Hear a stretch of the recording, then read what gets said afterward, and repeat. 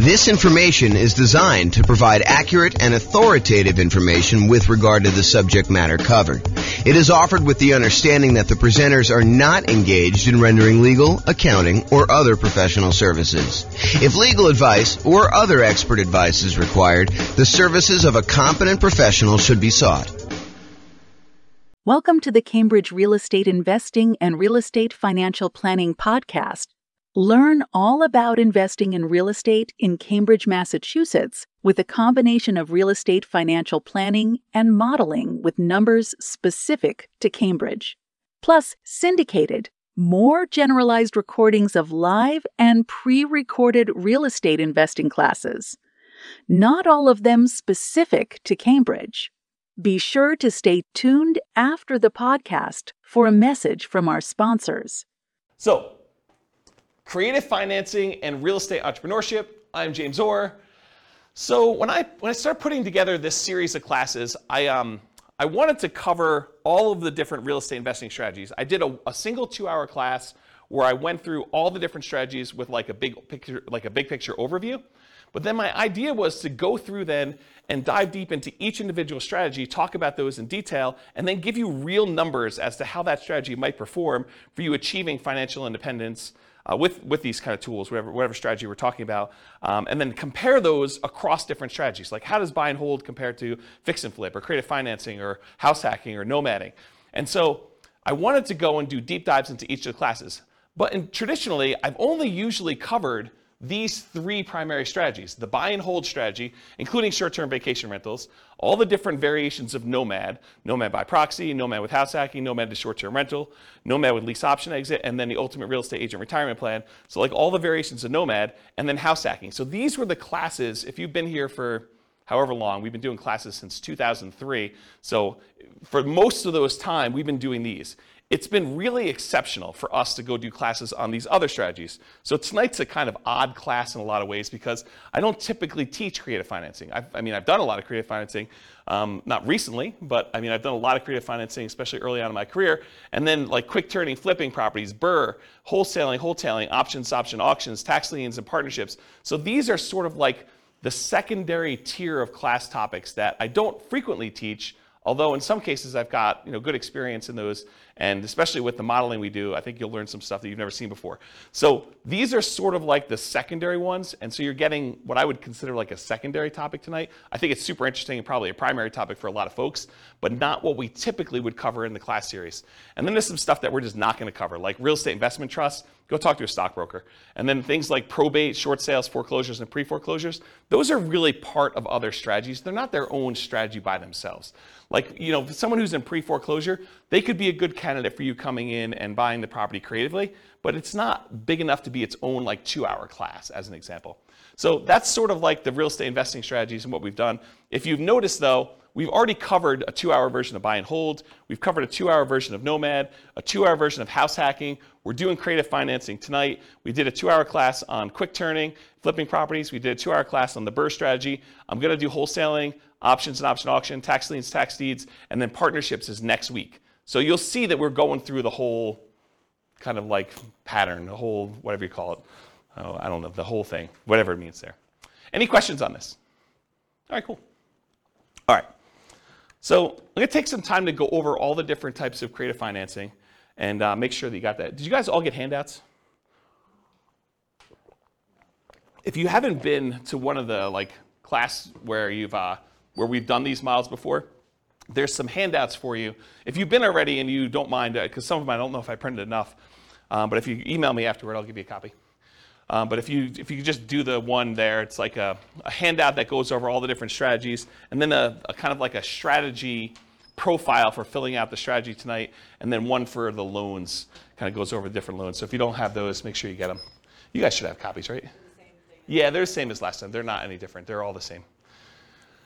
Okay, so let's do creative financing. I'm just going to walk through all these different ones. And if you haven't been to a live class before, I'm really informal. So if you've got questions, please interrupt, and I'll be sure to answer any questions you have. If you need extra copies, go ahead and take them while I have them, if you need them, or if you need someplace to take notes. Okay, so creative financing. So let's start with owner financing. So owner financing is when the seller of the property, the owner of the property, acts like the bank. They are willing to accept monthly payments or yearly payments or quarterly payments, whatever you guys decide to negotiate. But most of the time, it's going to be monthly payments. They'll accept monthly payments for you to acquire the property. There'll usually be a mortgage or deed of trust on the property, and you'll make payments to them based on your agreement, your loan agreement with them. And then once you've paid off the property in full, they will release their lien on the property, and you will be the complete owner. So you go to them, and instead of having to go to a bank separately and get financing, you ask the seller to carry back the financing. So you say, listen, Mr. Seller, I want you to sell me your property for $400,000, and I may or may not give you a down payment. You negotiate all that, and you may or may not look at my credit score, which is also negotiated, but then you make payments to them based on whatever interest rate you negotiate, whatever term of the loan you negotiate. So that's what owner financing is. Does anyone have questions on owner financing? It's a pretty straightforward one. Yeah? Does the seller have to have the loan paid off to offer that to the new buyer? That's a really good question. So the question was for the microphone, does the seller need to have their loan paid off in order to be able to offer owner financing? And so for the formal definition of what I call owner financing, yes. Otherwise, you'd be in what I call the wrap financing column here. So if you have wrap financing, then that would be where the seller has an existing underlying loan on it, and then they're wrapping that loan and accepting payments from you for a larger amount, and then they're using part of the payment that you make to them to pay the underlying loan that still exists on there. So my definition of owner financing is it has to be free and clear. My definition with wrap financing is you can get a seller to offer some type of seller financing, but they can wrap the underlying loan there. Or if the seller has the ability, they could pay off that underlying loan completely. Then the property would be free and clear, and then they could offer regular owner financing to you. Okay. Does that make sense? Yep. Okay. So going on to the next one, which is wrap financing. Wrap financing is when the seller has an existing loan on the property, and then they're going to willing to sell the property to you, and they're going to say, look, I owe $50,000 on a $400,000 property, but I will finance the full $400,000. I will collect a payment from you based on a certain interest rate and a certain time period for the $400,000 loan. But part of that payment you're going to make to me, I'm going to use that to pay that $50,000 loan that I still have on the property. So part of the payment goes to the seller, part of the payment goes to that underlying financing. At least you hope it does, because if they don't, that underlying loan could technically foreclose, and you could be kind of SOL. Okay? So wrap financing is when the seller has an existing loan, but then they otherwise wrap it. Now here's another interesting thing. Around here, we're going to talk about what subject to here is, and why don't I just talk about subject to here next. But subject to in Colorado, they want us to do those as wrap financing. They don't want us to do straight up subject to. They don't want the seller to just deed you the property and have no recourse if you don't make the payments. So they would prefer that you have the seller go wrap the loan so that if you don't make the payments, the seller can foreclose and get the property back on the thing. And you'll want to go talk to an attorney. We're going to have a slide up here in a little bit where it talks about going to talk to an attorney to make sure that you have the right paperwork and that you're structuring it right in your area. Because it's not enough for you to say, James told me this is how we need to do it, so that's how I'm going to do it. You really do need to go get advice from an attorney and make sure you structure this right. It's one of the costs for you to do creative financing. You need to go consult with an attorney and get everything set up correctly one time. And then if you decide you want to hire them for each deal, you can do that. If you think you know enough after you've talked to the attorney, when you got all your paperwork done right the first time, then you can decide to just do that yourself. That's up to you. All right, so let's skip down here to subject to, because I sort of told you that you need to do wrap financing instead of straight up subject to. So what is subject to? Subject to is buying a property where you agree to make existing payments on the underlying loan. So imagine you had a seller who was married, him and his spouse owned a property, and she decided to run off with the plumber. And so she left him. And he's like, look, I can't live in this house anymore. I can't afford to make the monthly payments. I'm going to move back in with my parents, try to recover emotionally and financially from this devastating event with my wife leaving with the plumber. I don't want this house anymore. I'm just going to let it go to foreclosure. And so you say, well, wait a minute, Mr. Seller. Instead of you ruining your credit and letting it go to foreclosure, why don't I come in and I'll just start making payments on your existing loan? And because you're disappearing to Florida, and I don't know where you're going to be, I mean, for all I know, you could totally go to South America or wherever and just disappear completely. I don't want to have this thing lying out here where I'm renting it from you. Why don't you deed me the property now, and I will make payments on your underlying loan, and I'll own the property, but the loan will remain in your name. And so you won't have a foreclosure on your record. You won't be late on this loan because I'll make payments on it. And everyone will be happy. And the seller says to you, if you give me $2,000 to help get me to Florida, you got a deal. And so now you bought the property subject to the existing financing. So you bought the property and you start making payments on that underlying loan. Does that make sense? That's what subject to is. It's buying a property and agreeing to make payments on the underlying loan. Did I go, if I'm the buyer here, did I go to the bank and get permission from the bank to make payments on that loan? I did not, okay? And most loans, I would say 99.9% of all the loans being made today have what's called a due on sale or due on transfer clause in them. And what that due on sale or due on transfer clause says is that if the seller transfers ownership of the property, that the lender has the right, does not have the obligation, but they can, at their option, decide to accelerate the loan so the entire loan is due and payable. And if you're unwilling or unable to pay the entire loan off, then they can foreclose on it and get ownership of the property back if the seller transfers ownership and does not pay off the underlying loan. So there is some risk to buying a property subject to. Now, do all banks, as soon as they find out that the loan is transferred, do they all go and say, we want the full thing paid in full and do that? Nope. They don't. But could they?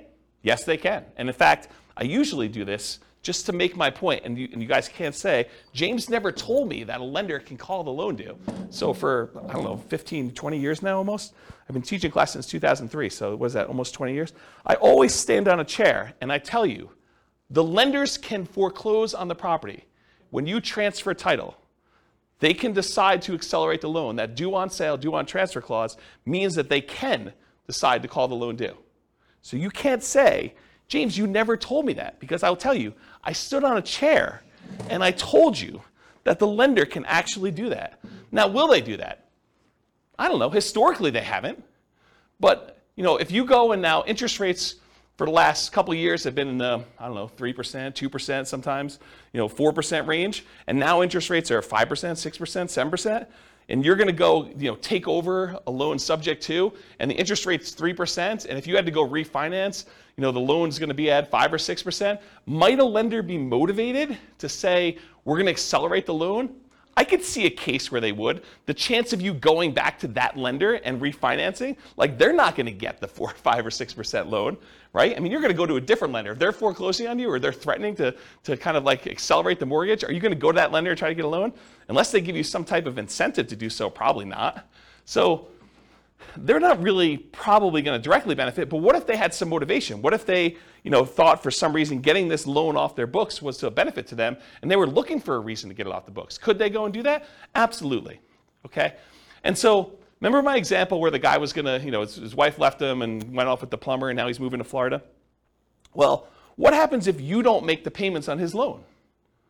Right? Now it's a problem for him, because now the loan is now, in default, and he could be foreclosed on. He could have a foreclosure on his record. That's not ideal.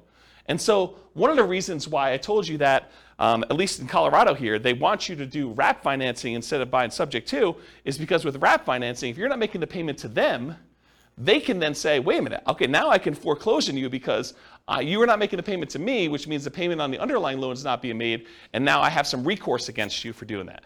Where before they don't, because they deeded you the property. The deed represents ownership. So if the seller deeds you the property, you now own the property, even though there's a loan in their name still on the property. Okay? So that's why we tend to do wrap financing. But again, you're going to want to talk to an attorney and get specific advice about this. Does anyone have any questions on subject to wrap financing or owner financing at this point? We've covered a lot of them. I heard somewhere that they're offering insurance for that. Have you heard of that? No, insurance in what way? So Bill said, it's Bill, right? The due on sale clause. So if the bank actually goes forward with it, you can buy insurance to protect you from that. I've not heard that. If you do find out where it is, please email me, because I'd be interested to see what that says. Yeah, I've not heard of that. So Bill said that there's a company that's offering you insurance in case a bank decides to accelerate the loan and execute their due on sale clause. I've not heard that. Yeah, that's interesting now. And I will tell you, this is a gray area, a relatively controversial subject. There are some people that will tell you it's not a big deal, go ahead and transfer it. I've never seen one happen. I actually know of one that was accelerated. But like some people say, I've never seen it happen. So you could do this with impunity. It's not a big deal. They'll also tell you, just hide that you've done the transfer. Like, buy the property, put it into a trust. If you put the property, they'll tell you this, it's not true. They'll tell you if you put the property into a trust, if you have the seller put a property into a trust, and then you take over the trust, that actually eliminates the ability for the lender to accelerate the loan and use the due on sale clause, and then start their foreclosure process if they want to. That's not true. The phrase that they're referring to is that a seller can move the property into a trust for their own estate planning purposes. But as soon as you take over ownership of the trust, you have violated due on sale clause. So if they maintain ownership of the trust, if it actually is for their benefit directly, then that doesn't violate the due on sale clause. But if you take actually ownership of the trust, then that happens there. And they'll say, but no one really knows the trust. The trust is a private document. It kind of sits there. Well, maybe, right? I mean, if a seller really wanted to know, and the information technology has become so good these days, that if a seller really wanted to know, they're going to look at stuff like, did the insurance change names? Did the water bill get changed to a different name? Did the electric bill get changed? And you're going to say, but sometimes tenants will do that. Yeah, you have enough of these things happening. I think a motivated lender could go and do that. So just do it with your eyes open. Talk to an attorney and get advice on it. But this is not with zero risk proposition, in my opinion. And there's people that have different opinions, and they'll tell you that you could do this with impunity. It doesn't matter. And you'll see that online all the time. Any questions on that, especially the part about it being controversial in the gray area? All right, cool. What's that? You want me to get up on a chair? Yeah, so that's kind of the three there. Owner financing, wrap financing, subject to. What about loan assumption? Well, subject to is when you buy a property and you do not get the lender's permission. But certain loans, you can formally go to the lender and actually assume the loan.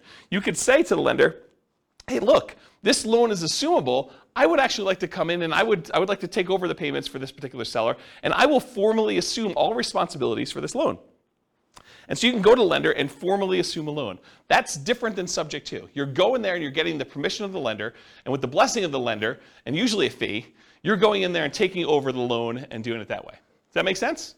That's the difference between loan assumption and subject to. Okay, so the rent-to-own, lease-to-own, lease option, and lease purchase family, they're all really, really similar in my mind because you're leasing the property. The seller of the property, the owner of the property is saying to you, look, I will allow you to have occupancy of the property, and in exchange for that, you're going to pay me a fee, usually monthly. It doesn't have to be, but it usually is monthly. They're going to pay you a monthly, you're going to pay the seller a monthly fee in order to lease the property or rent the property for a period of time. But then in addition to that, you agree with the seller, look, Mr. Seller, provided I pay the rent for the next year or two, how about you give me the ability to buy this property from you at some point in the future for some price that you've negotiated, with some terms that you've negotiated, like who pays what and when and how. So that is a lease option or a lease purchase or a rent to own or a lease to own type of situation. You're leasing the property and you have the right to buy the property at some point in the future. So a lease option is a lease agreement with an option agreement. You have the option to buy the property at some point in the future. You can choose not to exercise your option if you want to. That's what a lease option is. You lease the property, and at some point in the future, if it makes sense to do so, you can go and buy the property. Lease option. A lease purchase is a lease agreement with a purchase contract. And there's usually a little bit of a stronger implication in a purchase contract that says you intend to purchase the property. It doesn't mean that you have to, unless it's specific performance, in which case you could be sued if you don't perform. But in most cases, it's some type of lease purchase, and the purchase is usually based in some type of earnest money, where if you don't exercise the purchase contract, then you lose your earnest money. Although there's some ways you could write it where you don't actually lose your earnest money, but I think most of the time there's some type of loss there. So rent to own, lease option, lease purchase, they're all really in that same family. You're leasing a property for a period of time, and you have either the option to buy it or you have an implication to buy it with a purchase agreement. So those are what those are. Anyone have any questions on those? Okay. Agreement for deed, bond for deed, contract for deed, installment land contract. So when you buy your car, you don't actually own your car until you've made all the payments, right? You get the title at the end. Well, that's sort of what this agreement for deed, bond for deed, contract for deed, installment land contract are. You're making payments on a property over time, and if you fulfill all the payments in the terms of your agreement, then at the end of that, the seller is going to give you the deed to the property. You have an agreement to make payments and then eventually get the deed. Bless you. Or you have an installment land contract. You have a contract for the deed where you're agreeing to do certain things, and at the end you get the deed for the property. So it's sort of like car payments for houses is the best way I can describe it. Okay? So those really are the 6 types of creative financing. Owner financing, where they don't have a loan and the seller acts like the bank. Wrap financing, where they have an underlying loan and the seller acts sort of like the bank, but there's a loan on the property. Loan assumption, where you formally go and assume responsibility from the loan with the lender. The rent-to-own, lease option, lease purchase family, where you're leasing the property and you have the right to buy it at some point in the future. The agreement for deed, contract for deed, installment land contract, that sort of family, where you are kind of like making payments and then you get the deed at the end. And then finally, subject to, where the seller just deeds you the property and technically you don't even have to make payments on the underlying loan. It doesn't have to be that. You're just buying the property knowing that there are existing liens on the property. But in the overwhelming majority of the cases, you're going to agree to make the payments on that loan. You're buying the property subject to, and you're going to agree to the seller that you're going to make those payments. Any questions on those 6? Okay. So for tonight, I'm gonna discuss those different strategies, and we're gonna go into like all the different risks and is it scalable and all the kind of different characteristics of doing these strategies. But I'm gonna talk about things, and I have to generalize in order to do it. Are there exceptions to what I'm gonna say tonight? Could you say to me, but James, what about this really weird situation where this happens and this happens and this happens? Isn't that sort of different than what you're saying? Absolutely. I can't cover every possible situation that comes up. So there are exceptions to everything I'm gonna say. And I've tried to be comprehensive and include everything I can, but it's not possible to do that. There are exceptions to everything. So you can find a deal or structure a deal to make choices that are not in line with what I have defined here. And beware, just because you don't think there's a chance that X can happen, it doesn't mean that it won't happen. This is designed, in my opinion, to be a starting point discussion to help you make better investing decisions on your own with additional knowledge. This is not like the end of your education. And at a minimum, in my opinion, in order to do any creative financing deals, you should budget talking to an attorney in your marketplace who like specializes in doing creative financing to make sure you're doing it right in your marketplace. You should not say, James told me this, therefore it is 100% correct in my marketplace. Okay? Do your own research. All right, so creative financing variations.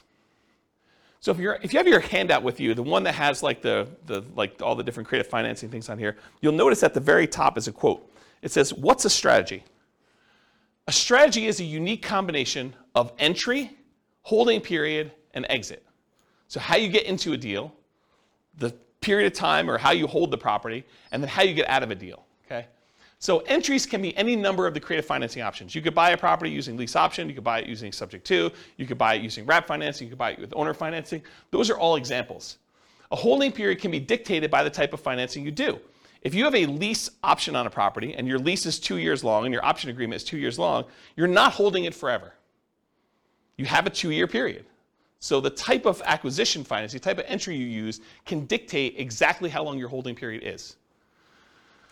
An exit is not usually hold forever with all the creative financing. It's really, really rare. The exceptions are probably loan assumption, maybe the agreement for deed family, and owner financing, where those could be hold forever if that's what your agreement with the seller says. If the seller expects to get payments from you for 30 years with owner financing, then maybe it is hold forever.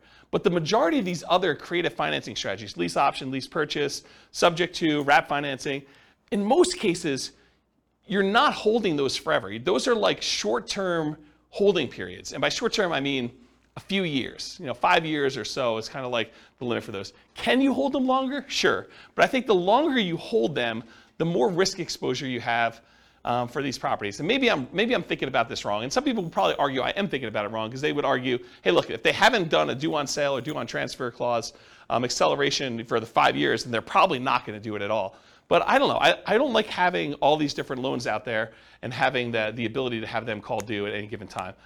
That's just not a strategy that I'd want to do. So exit is not usually hold forever. Often lease option exits for many creative financing is what people will use. So they'll go buy a property using one of the creative strategies, and then they'll immediately turn around and offer it on a lease, on a lease with an option to their tenant buyer. So they'll put someone in there who's going to lease the property from them and expects to buy it from in a year or 2 or 3 or whatever it is down the road. Okay, so that's usually what a lot of creative financing sellers, creative real estate entrepreneurs would structure their deals. They would acquire it creatively, and then they would immediately sell it to a tenant buyer in some form or another. Now, you can do these in your local market, but you can also do these remotely.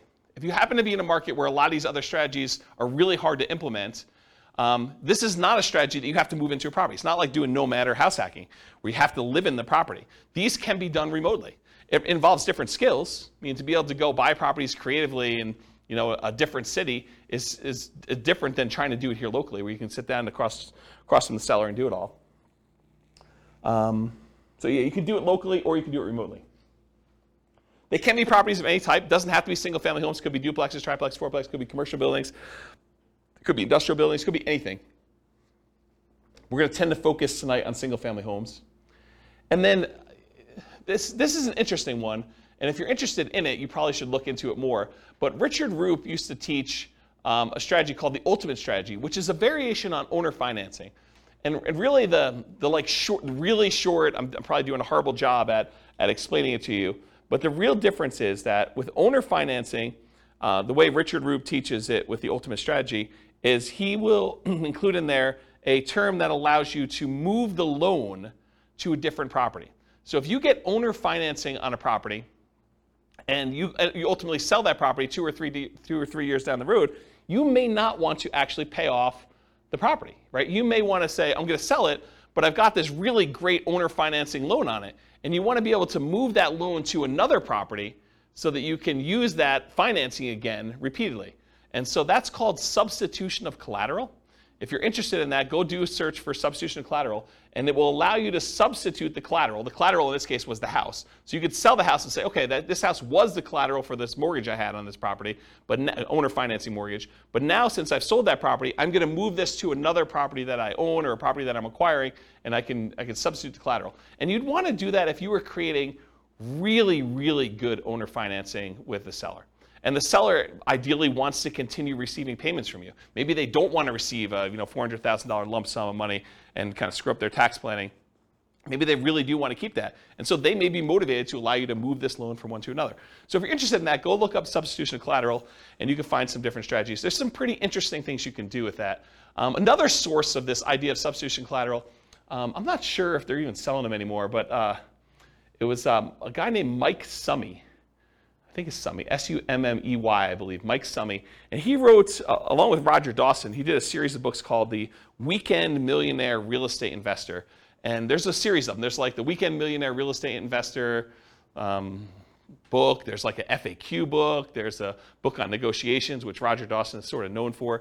And those are actually pretty good books for kind of like doing calculations for owner financing and making sure that you're only buying positive cash flowing properties and things of that nature. And he does talk about substitution collateral in there. So that's another good reference for it if you're kind of looking for a mass market paperback source for this information. So, all right, any questions on creative financing variations?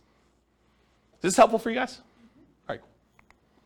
Sometimes I get in my own zone. I like just sort of like walk and talk and pace, and you guys get the benefit of that. I look like a caged animal up here just walking back and forth. All right, so is real estate, is like all the creative financing stuff, is that like a real estate investor strategy where someone is deploying money and they're expecting to get a return on their money? Or is it more of like an entrepreneurial, like a real estate entrepreneurship sort of thing where they're actively doing work and they're expecting to be earning money for the work and labor that to do it? Maybe there's a little bit of money involved in there, but primarily it's like the effort and the labor doing it. What do you think? For creative financing, is it usually like I'm deploying a large amount of money, or is it usually like I'm out there hustling and doing work and trying to convert that to big chunks of cash in some form or another? What do you think? Yeah, I think this is an entrepreneurship one. I think this is a pretty clear example of it. You're going to do all this effort and work. You're not really taking like big down payments and going buying 20% down or 25% down buying whole type properties. So here's the big slide. And this is a slide I think that it's going to disappoint some folks because they're all coming into this creative financing world thinking, I don't need to do, I didn't want to do all this creative financing because I don't need to have any money in the deal, right? I could do all this stuff without any money. Well, maybe. I mean, you probably could find a deal where you could do it with no money, but I think that's exceptional. I mean, like really, really exceptional. Once you see my list of what the expenses are for doing it, I think you'll agree with me. It would be pretty exceptional to do that. So the first thing for money required, the first thing is you absolutely have to go talk to an attorney. I think anyone who is going to go try to do these deals without having a consultation with a local attorney who specializes in some type of creative real estate financing, I think that's a huge mistake. I think you could easily lose a lot more money than you could possibly make on this deal by screwing this up. And so it pays to go have a 1 hour, 2 hour, 3 hour consultation. It'll cost you, I don't know, $500, maybe $1,000. But if you think about it in terms of being able to acquire deals creatively now, I think that's a worthwhile expense to do that. So number one, you need to have a consultation with a local attorney to get the correct paperwork and advice on how to structure these deals. Because if you hadn't come to this class or listened to this episode in the podcast later, you would think to yourself, oh, I'll just buy subject to. I don't know about this whole wrap financing thing. I didn't realize that was going to be a big issue. And it's not an issue until it is, right? It's not an issue until something happens where now the seller feels like you screwed them, and they go and they talk to the Division of Securities, or what do they call the people that are looking out for the consumer's welfare in like the state? Anyone know what that division is? It's like the Consumer Protection Department or something. I don't know what they call it. But if they go complain that you're doing this kind of weird stuff, and a kind of government agency with unlimited resources and trying to make a lesson of you, I don't know. I'm not sure I'd want to be on the other side of that. So I think you want to go talk to an attorney, make sure you structure this correctly, get the right paperwork for your city, make sure you're doing it right. So that's money required. And I think if you're doing your first deal, I think you could structure this in a way where that becomes almost a cost of doing the deal, right? You can come to an agreement in kind of spirit with the seller and say, look, seller, so once we come to an agreement on paper, I'm going to go meet with the attorney and have the attorney draft this up the way it's supposed to be with legal paperwork. And that sort of becomes part of your acquisition for the property on that first one. You don't have to do it ahead of time, although I probably would. I'd rather spend the money up front and know exactly what I'm doing rather than wait till the last minute and try to structure it that way. Okay, so money required, consultation with local attorney to get correct paperwork and advice. The next thing is, how do you find these deals? We're going to talk tonight, I have a few slides on marketing. We're going to talk tonight about lazy marketing versus poor marketing. Lazy marketing is where you're willing to spend money in order to get deals flowing to you. That's lazy marketing. Poor marketing is where you're willing to put in effort, time, in order to have deals that you go out there and find. Okay, and I have a couple slides with examples and I'll go into that. But if you're not going to do all poor marketing, which you're going to get tired of doing this if you've never done this before, to go try to find deals using the poor strategies, it's very, very labor intensive, and I don't think it's very much fun personally. But I think eventually you want to get to the point where you're doing lazy marketing, you're putting out marketing, spending money to do things, and having deals flow to you. So I think you're going to need to have money, bless you, I think you're going to need to have money set aside, marketing, in order to find or acquire the deal. So you're going to spend money in order to acquire the deal. And I'll tell you my assumptions for what we do when we get to the numbers later tonight. Okay, so that's marketing to find or acquire the deal. In addition to that, you're going to need some type of money to capture the deal. You're going to need earnest money or an option fee. If you're doing a lease option with the seller, you need to pay the seller an option fee in most cases. Some people will teach you online, you could do this really cheap. Give the seller $20, you're good. Still $20. And I think most sellers are probably going to want a little bit more than that. You'll open yourself up to more deal flow if you're willing to do the deals that require more money. If a seller says, look, I can't do this deal unless you give me $2,000. If you don't have $2,000 to do the deal, you can't do that deal, right? You can try to wholesale it or something like that, but you can't do the deal if you don't have money. And so what happens to the sellers that are like, look, I've got a ton of equity in my property. I just need $20,000. Otherwise, I'll let you buy my property subject to, or wrap financing. Well, you have to have the $20,000 to do that. Otherwise, that deal was dead to you. It wasn't a good enough deal. Does that make sense? So by having some money, you open yourself up to an additional number of deals or additional percentage of deals. So you need earnest money or an option fee or something like that. I think that's part of the money required to do that. Sometimes you'll need a down payment. If you're doing owner finance, the seller says, look, I'll owner finance this property, but I want 5% down or 10% down or 20% down. I need a certain amount of money to do X. My daughter's wedding. I need to pay for school for my kid in college. And so I need $25,000. Otherwise, I'll accept payments over time, but I need a certain chunk up front. And so this is all negotiated, but you might need money for down payment. And if you're taking over debt, if you're agreeing to make payments on a seller's loan, a lot of times you'll say, look, I'm going to buy the property on the first. Well, technically, for the seller, the payment on the first really pays their mortgage for the previous 30 days because mortgages are paid in arrears. When you get a brand new mortgage, you don't make a payment on day one. You make a payment 30 days after. right? You live in the property for a month, and then you make the payment for the period of time that you lived in before. But sellers don't remember that, okay? When you go and you buy a property from them on the 1st, they're thinking you're making that mortgage payment on the 1st. Okay, so when you go and you take over a loan, a lot of times you're not in arrears. You're making that payment looking forward, almost as if you were a renter. Sometimes you'll need repair costs. So, try to think you're gonna be able to do these deals with no money. A lot of times you're gonna go on a property and, a lot of times the seller is motivated. They haven't been doing maintenance on the property.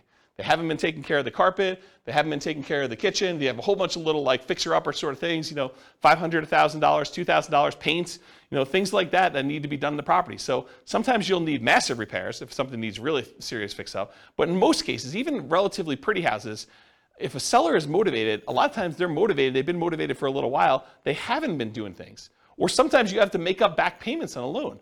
They're 2 months behind on their mortgage. They're willing to come in and let you take over payments on their existing loan, but the reason they're able to do that is because they're going to be foreclosed on otherwise, and so you need to make up 2 months worth of payments. Does that make sense to everybody? Okay. You'll need some closing costs. I think a lot of attorneys are probably going to suggest to you that you close this at a title company or an attorney's office, depending on what is customary in your marketplace. They don't want you to do something at the kitchen table and bring in a mobile notary and have them doing something, because a lot of sellers don't realize that they're transferring ownership of their property if you do it at the kitchen table.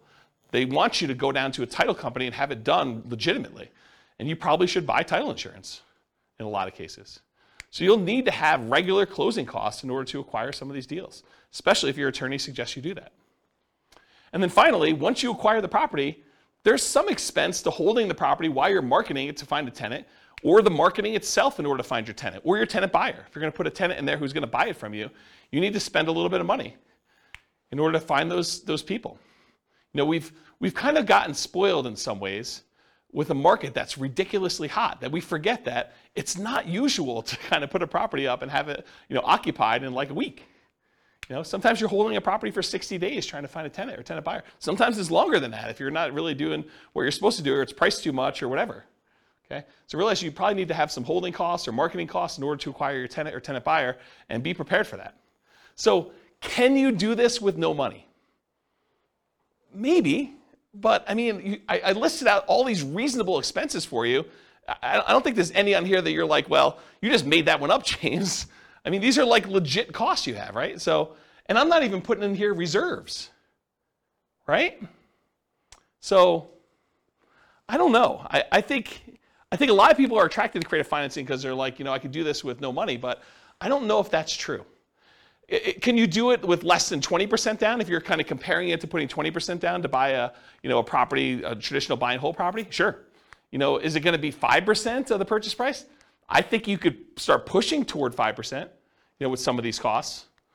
We can get there. I'll show you some assumptions I have a little bit later, but maybe it is still cheaper than doing like a nomad strategy, or, is it going to be 3.5%? I don't know. Maybe it's better to do a 3.5% FHA loan to do that. Okay. Anyone have questions on the financing stuff? Is that helpful? Is that like a surprise to folks? Not what you were expecting when you came in? Everyone knew this? You've heard me talk about it before already? Okay. It's this fine line between, I don't want to discourage anybody, right? Like I want to be encouraging and tell you, you could do this. You go get advice from an attorney, and you can go out there and you could do these deals. And I'm going to show you some numbers that you're going to be motivated to do it, right? Because you're going to see the numbers, you're like, holy crap, this is awesome. But to go think that it's awesome and that you're going to be able to do it with no money, I'm not so sure that those are compatible thoughts. And so I'd rather be realistic and have you go into it knowing that you're going to need to put some money into this and get it working than to think that you're going to be able to do it with no money down and be really frustrated when you find deals that all require some money and you're spinning your wheels and not able to get any traction. Yeah, question? Like maybe naive, but so yeah. Some of this creative financing methods, let's say you were combining this with nomading, yep. You can only get 10 like conventional loans. Would these be considered against those loans, or would this be kind of depending on how you write it up? How does it count? Yeah. So it's a really, really good question. So the question for the microphone is, if you're going to do creative financing, do those loans count on your record for being able to get additional loans? If you're limited to getting 10 loans buying traditional, like buy and hold properties, non-owner occupant. For the owner occupant ones, you're not limited to 10, by the way. Yeah, but for like traditional 20% down investor loan, a lot of times you're limited to 10, then you got to switch over to some type of portfolio loan in order to do that. So do these creative financing ones count? And it's weird because some lenders will tell you absolutely, especially if they appear in your tax return, right? They'll show up on your tax return and you're like, I'm responsible for this loan. I've been taking the deductions for it and everything, and they'll say, this sort of counts. Other lenders will say, hey, if it's not on your social security number, it doesn't count for you.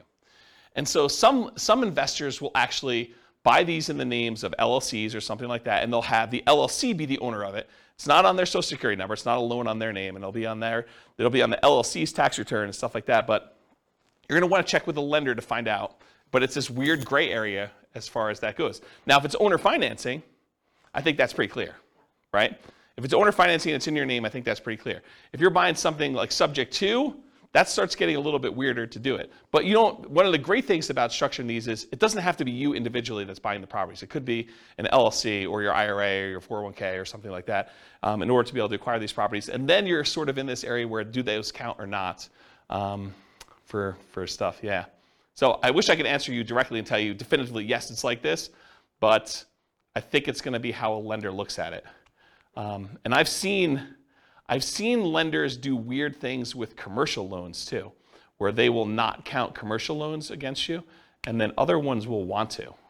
So it may be just that particular underwriter, and yeah. If there's a lender listening to this, please reach out and let me know what the thoughts are, because I don't know the answer to that, and I'm not a lender. Does that not answer your question appropriately? Yeah. Okay. Okay, good. Any other questions about the money? All right, cool. All right, so these are the 3 slides on marketing. I'm going to do an entire separate 2-hour class on motivated seller marketing, how to find off-market deals. But this is what you get tonight. So motivated sellers for lazy and poor folks. So lazy methods: more money than time. It's easier to scale up in size. You can decide to spend 3 times as much marketing. You've scaled to 3 times. It's hard to work 3 times as much when you're already working full time. You sift and sort for great deals. So you have all this marketing out there. It's bringing deals in using some type of paid marketing methodology where you have deals coming in, and then you sift and sort based on the deals coming in. There have been times when I probably stupidly overspent on marketing and had more deals coming in than I could possibly handle.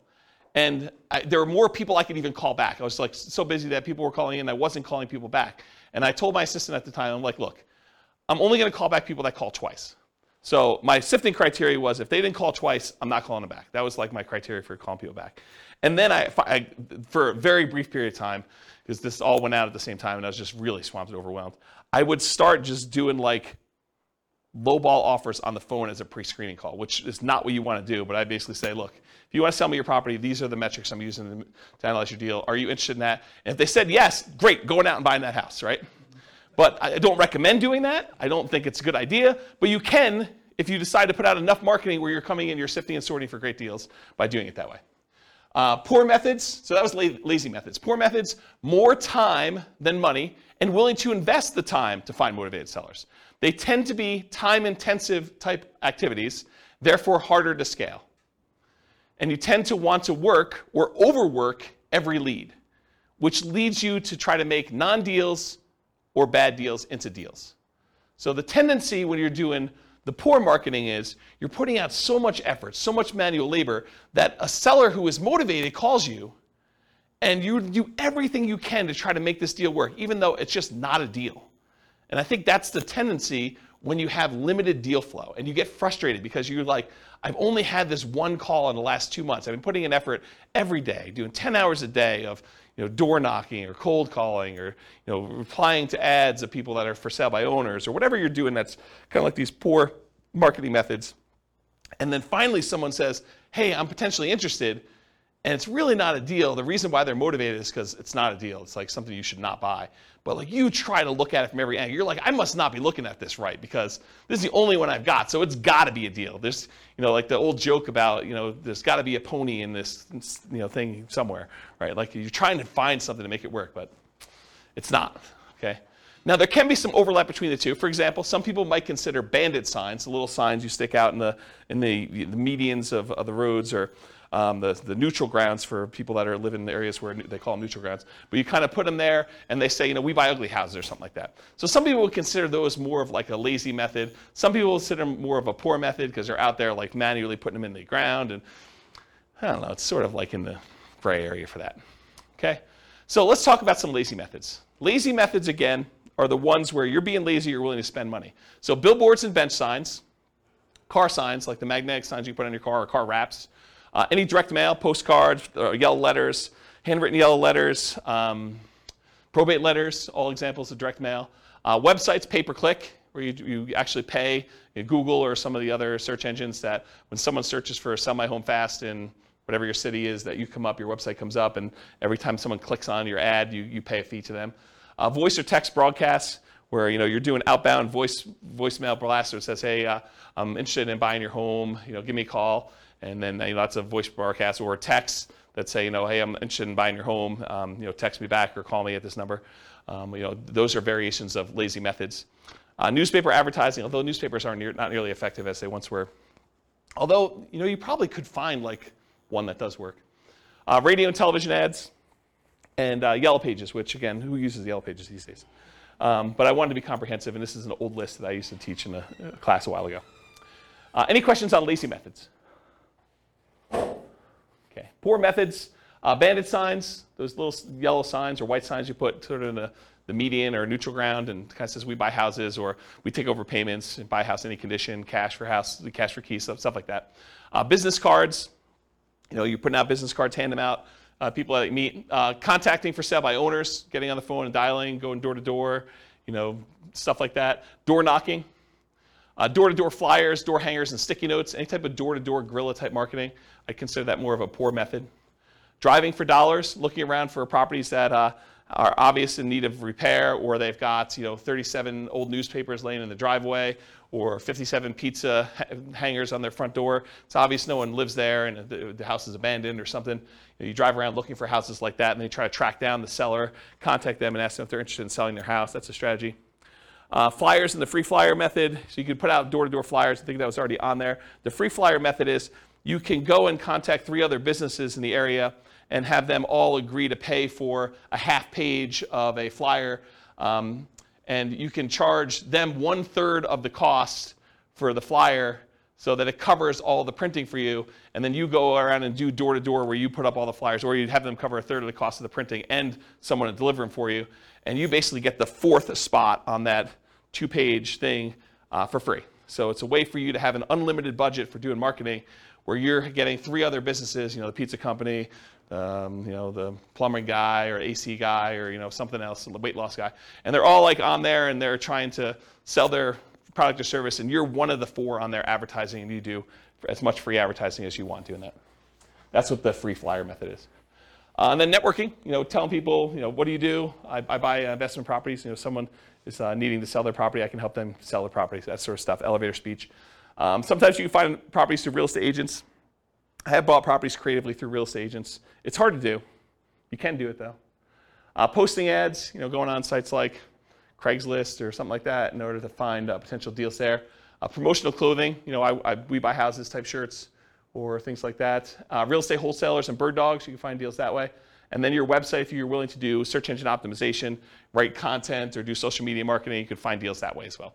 So those are all like more the poor methods where you're putting in more labor in order to find deals. Does that make sense? You guys understand the difference between lazy methods and poor methods and why I differentiate them and kind of how they work and scalability and stuff? Good? Cool. Credit required. So do you need credit in order to buy properties creatively? Strict question. Because you have to negotiate with sellers. So really, it's not automatic that the seller is not going to want to check your credit. I think that a lot of sellers, especially sellers who are motivated, are not going to need to check your credit. But I think that there are some sellers who are not motivated and they own their property free and clear, and they may be a good candidate for owner financing, who may say, yeah, I'm willing to owner financing for you. How's your credit score? And you tell them it's good. You want to check my credit? And they're like, yes, I do. It's a requirement for me to do owner financing with you, and they're going to want to check your credit, and so that becomes a requirement. So if you don't have good credit, you can't do those deals. Or bring in a partner. That was a pause for a drink. So transactions tend to be negotiated with the seller, so credit required is often a negotiation between you and the seller. There is a greater chance of finding options that do not require you to have personal credit with creative financing directly with a seller, especially if you're helping a seller solve a problem, if they're motivated in some form and they've got an issue that you can solve. Okay. This also opens up that since you don't need your personal credit to do it, you can buy in the name of an LLC or company if you want to structure things that way, or trust, or your IRA or your 401k, which we'll get to here in a second. Any questions on credit required? Cool. So skills required. So what do you need to know? What do you need to be able to do in order to do creative financing? And I think this list is a lot longer than a lot of other strategies because there's a lot more moving pieces. So the primary skills required for creative financing are, number one, you got to find deals. So a lot of times that means you need to have marketing skills. Because this is not like, you're trying to do traditional buy and hold, you're looking in the MLS, and all you got to do is keep looking at the stuff until you find one that works where you run the numbers. Now you got to go out there and actually get deals. You got to create motivated sellers. You got to go find them and identify them and have them call you or call on them. So finding deals, you need marketing skills. You still need to be able to analyze deals. And analyzing deals for creative financing, it adds an additional layer of complexity. It's not something you can't learn, but it's not as straightforward as just, I'm going to get a 20% down loan. Do I like the cash on cash? Do I like the internal rate of return? Am I looking at those numbers? It's a little bit more nuanced than that of how you structure it, how you run the numbers. Once you've done it a few times, it's pretty easy. So you need to be able to do a deal analysis. In some cases, you'll need to do rehab estimating, going into a property and finding out how much it's going to cost to get it ready to rent or a tenant buyer. You need to do cash flow estimating, figuring out what the rent's going to be on that and doing those calculations. And in a lot of cases, you may need to estimate value to find out what you're going to sell the property for to your tenant buyer and what you're going to be able to buy it for, and is that a good enough deal? And is that reasonable? Will the property appraise when your tenant buyer goes to get a loan on it and cash you out? And so I think you need to be able to estimate values of properties. If you're doing traditional buy and hold, you may not need to do that at all. So it's an additional skill. Deal structuring, I kind of talked about that already, but you need to be able to structure these deals, figure out how you're going to structure, what type of creative financing you're going to offer, what type of profit spread you need, what type of cash flow you need, all those different things as part of deal structuring. In some cases, you may want to go raise money. So possibly raising money becomes more of an issue with this. I think you could probably list that in a lot of different strategies, but I think it's even more appropriate in this particular one, is possibly raising money as a possible skill. And then selling or filling the property, either selling it outright or putting a tenant buyer in the property or putting a tenant in the property or doing a short-term rental. Whatever you decide to do as your exit strategy, you need to be able to do that part of that skill too, or managing someone who's willing to do that. Property management, while the tenant or the tenant buyer is in the property, you need to be able to do that skill. And it can vary. The skill is either you doing it yourself and all the skills needed to do that, or hiring somebody else like a property manager and then being able to manage the property manager to do that. The rehab itself, you might be doing the work yourself, you might be managing subcontractors, you might be managing a GC, general contractor. So you'll need those skills too. And then this is it's deceptive, right? But I think this is a sales job. Being able to go out and, quote, sell the seller on why your solution is a good solution for them and talk to them about the pros and cons and the benefits of doing that and how it's structured, and that's sales skills. So you need to be able to go sell the seller. So it's a sales job to do this. And then of course, once you get the property, selling it to the tenant or the tenant buyer, I think that's a sales job as well. So despite what a lot of folks think, this is a sales job. And then you need to do all these other skills on top of that. Okay. Any questions on skills required for doing creative financing? Nothing? I got no questions. I would just recommend, if you're marketing, you're reaching out to sellers to have a good CRM. That's a big thing about managing your contacts, when you contact them, how often you contact them. You can also figure out your KPIs. Basically, you figure out how much it costs to get a deal in the contract. So those are some pretty important things. It's Taylor? Yeah. So Taylor just said, for the microphone, because it's hard to pick up on the mic, Taylor just said if you're going to be contacting sellers, it's important to have a CRM, customer relationship management software, that keeps track of who you called, what you said, information about them, the situation, last time you called them, things of that nature. And then you could go and start looking at key performance indicators, what he called KPIs, in order to determine what your cost is to generate a lead, what your cost is to close on a deal, what your cost is to put a tenant buyer in the property, and all those things of those nature. I don't know if I'll cover it in the marketing class, but I do have a class I taught before, and I have a spreadsheet that allows you to analyze the entire profitability of the entire business model for doing off-market deals, where we talk about all the different steps, the stages of acquiring properties, how much time and how much money you spent in each stage, and then on the output side, what the profit was on that deal and how much time and everything was spent in those things too. And you can go ahead and change the inputs of all the different marketing you have, and it will trickle out and do it'll do calculations to show if you go and spend $2,000 on postcards instead of $1,000, how that kind of impacts the number of calls you make and the number of credibility packs you send out and the number of motivated seller presentations you've made and follow-up calls and closings and then all that, how many deals you end up with. And so it does all those calculations for you and it shows you your overall profitability. And if you haven't done that before and you're really going to do this business model, I would strongly recommend it because it kind of gives you some insight into how to do it. So thanks, Taylor. Any questions on skills? Cool. Stability. So I went and looked up his name, Shane Parrish from Farnham Street. After like 4 classes not knowing his name, I feel embarrassed, but so I went and looked up his name. So he wrote a blog post, and he talked about this idea of things that are actively or passively stable. And the examples he used in the blog post was a boat. A boat, if you're on a boat and you don't do anything, you're not going to drown, right? The boat's just going to kind of bob up and down. So that is passively stable. It's stable. You don't have to be actively doing anything to remain stable there. But a jet fighter is actively stable. If you don't take your hands off the controls, you don't do anything in a jet fighter, you're going to crash, you're going to die. Right? And so the idea is that are things actively stable or passively stable? And real estate in general, I think, is actively stable. If you don't do anything to your properties, if you don't like pay any bills or anything like that, you don't pay your taxes, you're going to lose the property. They're eventually going to take over the property from you for a non-payment of property taxes. But on the spectrum, though, there's like certain strategies that are more actively stable than others. And so I think creative financing is a very active type of strategy where you have to be doing things with the properties, otherwise you're going to get a lot of trouble.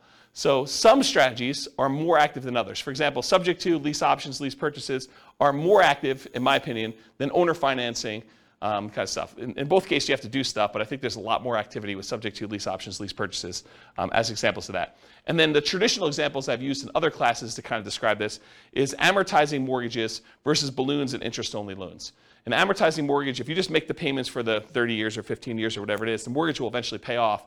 With a balloon or an interest-only loan, if you don't do something when that balloon comes due, there's a problem.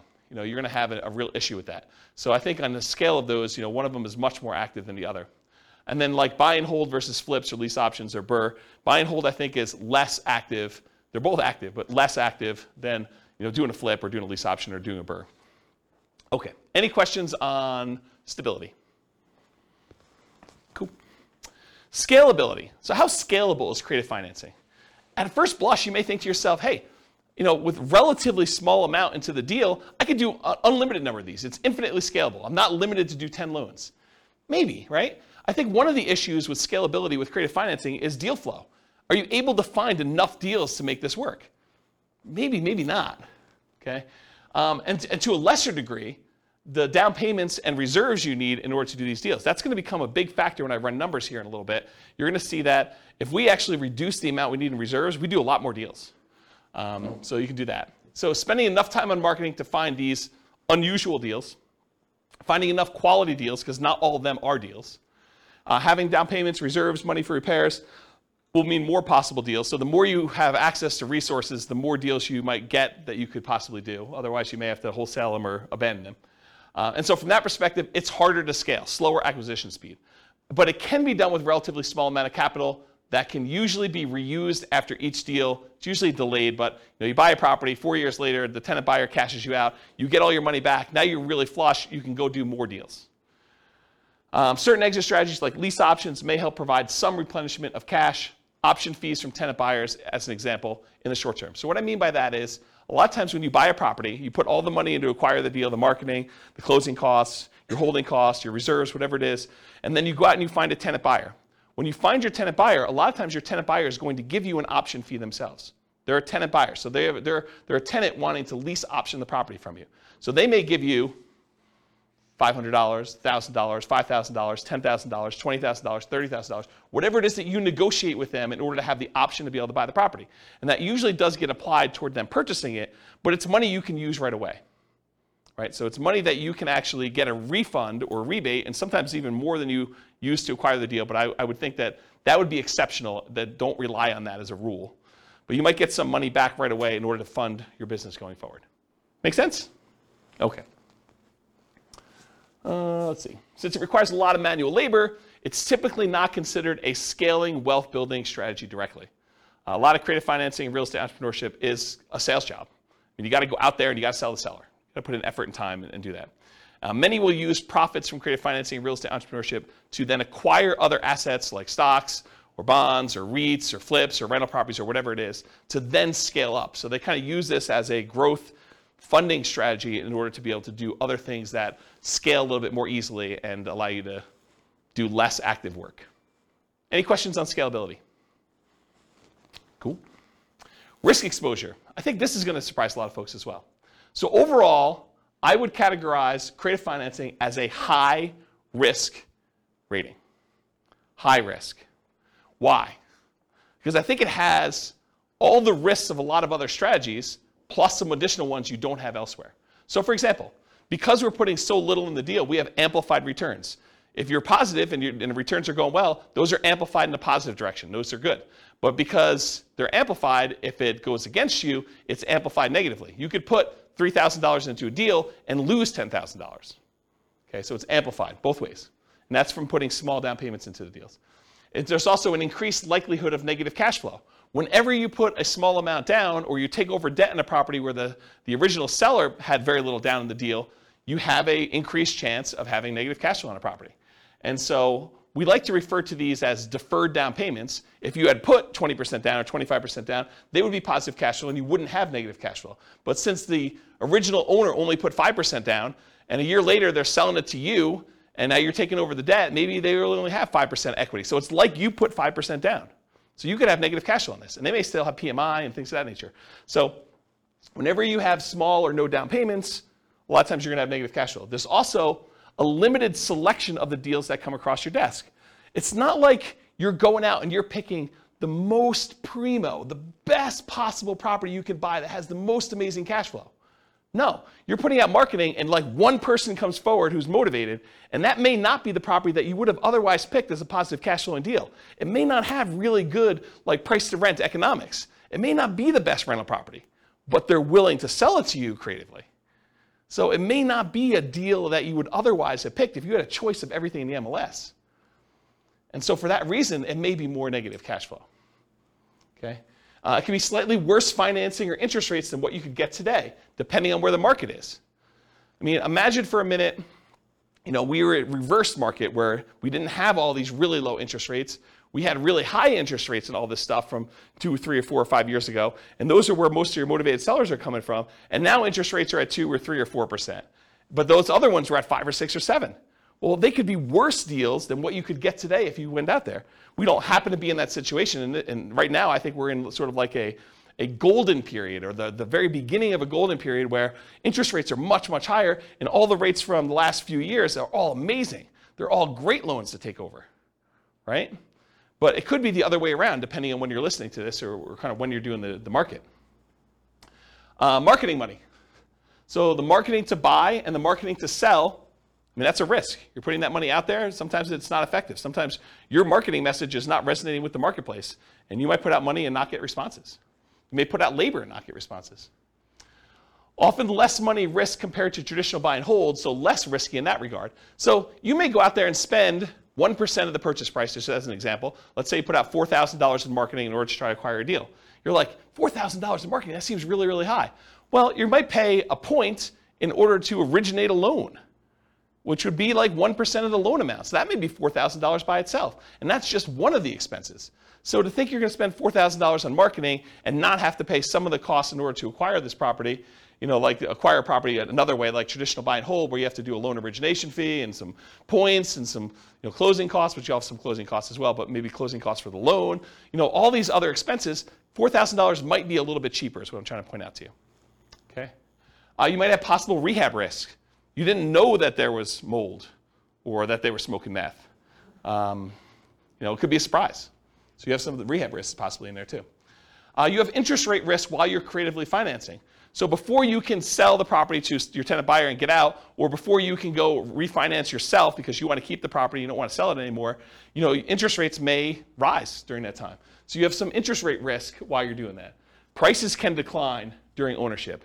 You bought a property at a 5% discount and property values went down, since you acquired it.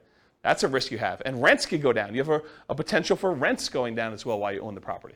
So I think you have those risks. I mean, these are not unique risks to this strategy, but they are risks of this strategy. And I think you have some that are unique to this, which I'll get to here, but they're like not all unique to this particular one, right? Some of these price decline during ownership or rent decline, and I think that's any type of buy and hold. In some cases, you might have your credit at risk. If you're going to get owner financing and they want you to personally sign and personally guarantee the loan, now you have your credit at risk for doing that. If you're doing loan assumption, that's credit at risk, right? You went and you got the formal assumption of the loan from the lender.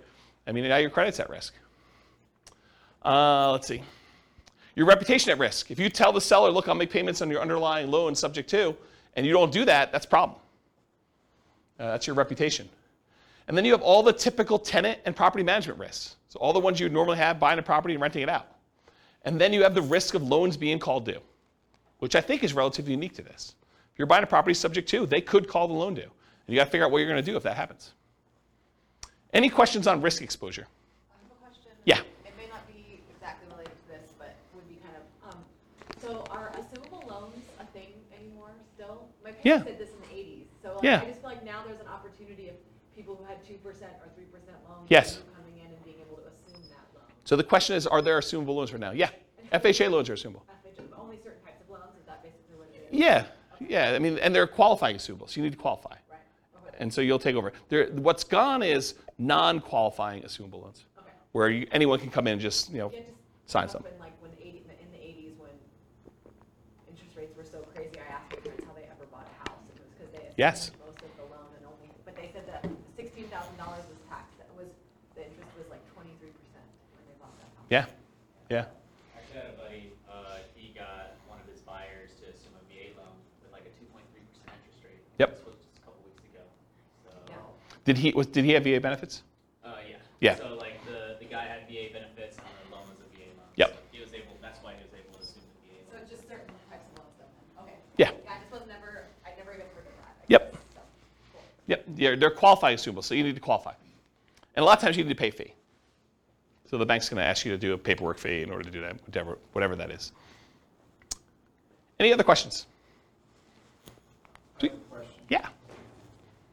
It seems unlikely in this environment because of high prices Yeah. that there would be good subject to candidates. Is What do that you mean? true?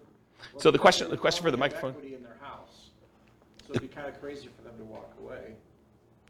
Well, I guess if they lost their job and they have no money, they could still keep their credit. Yeah, so Scott's question is, in an environment like this, where we've seen massive amounts of appreciation, and people probably have a lot of equity in their property, for someone to be able to just allow you to take over their loan subject to seems unlikely.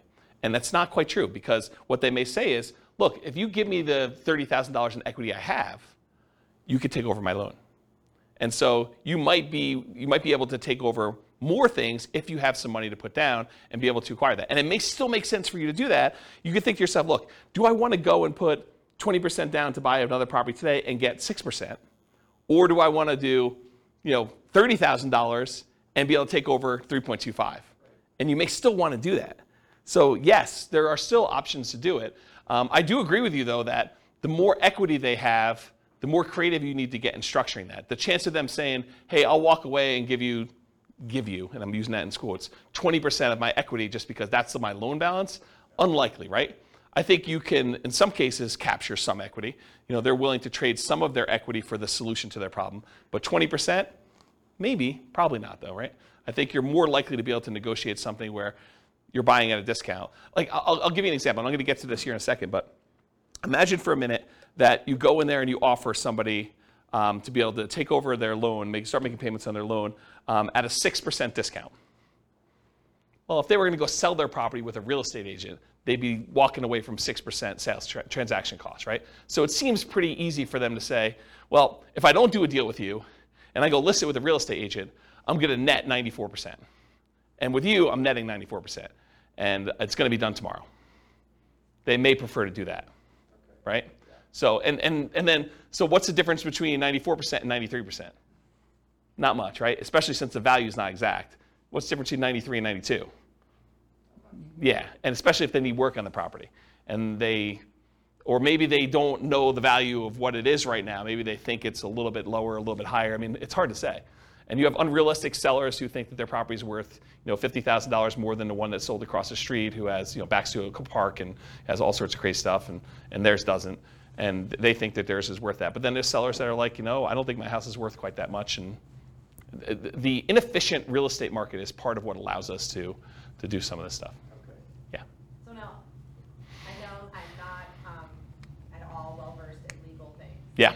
And Neither am I. I'm not an attorney. I know you would talk to an attorney and you try to have this written up really well, but one of the things that I feel like keeps running in my mind is like, what if the seller dies and you're the person buying the creative financing? It should be written in some way, but I just feel like sometimes things get weird. Yeah. When people die.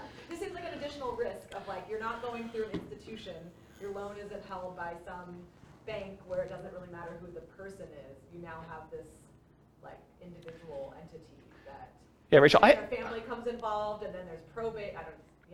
Yeah, Rachel, I'm pretty paranoid too, and I come up with all sorts of like weird situations that happen. But honestly, that is one I don't actually have a problem with, because my understanding, and I had a client of mine die while they were selling a house with me, and what happens is the paperwork is written such that the obligations they had get passed on to their heirs. So it's already pre-existing in the paperwork that I was using to do that, and I would assume yours would too if your attorney did it. So the obligation for the owner financier, whatever you had agreed to them, is now an obligation of their heirs. And it's not like they could say, we've changed our mind, we're not doing that. They may be motivated to get out of the deal, and you may be able to negotiate paying it off at a discount or some other benefit to you, but it's not like, I don't personally have that one worry. I have a lot of other worries, and you and I could probably get together and talk about all the crazy crap that could go on in the world and how bad things go, but that's not one you and I share. Yeah. Okay. That's great. I will Okay. let that go that I could legally have Yeah. people, like, Yeah, make yeah. sure that's not a problem. Yeah, I wouldn't worry about that one. Well, you hear like in probate, it's like this person has a car, you inherit a car and you can't sell it for 6 months because they didn't have a will, and it gets confusing. Yeah, Rachel's talking about some weird probate situation with selling car stuff. I don't know anything about that one, but I don't have that worry. But this is like the list you make for your attorney, right? The questions you come up with, you like list all the ones you have, and then when he gives you an answer, you're like, oh, well, that opens up like 94 other questions I got for you, Mr. Attorney, Mrs. Attorney. Let me go down that list, and you just have that list, right? And I think you go down there and you feel comfortable. And I don't think there are many things in this world that are like risk-free, right? You decide like where you want to live on the risk continuum. Do you want to be in a spot where you're okay with being loosey-goosey with your paperwork and not consulting an attorney with every question? Or are you like, hey, look, I got a lot to lose. I'm going to go talk to an attorney, and I'm not going to do anything that I don't actually really, really know the answer to without talking with my attorney before I make a decision. So I think there's kind of a spectrum of things in that nature. And honestly, attorneys have different opinions on stuff, right? If you experience this, where you go talk to one attorney and they tell you, black and white, it's this. And then you go talk to another attorney, they're like, well, not really. It's that most of the time, but it can be this or this or this. And so I think that happens too. All right, any other questions? Just a comment on the marketing money. Yeah. The risk is higher in different markets too. Like here in Colorado, I've spent a lot of money just to get a seller on the phone that said, like, you're the 30th person that said they want to buy my house.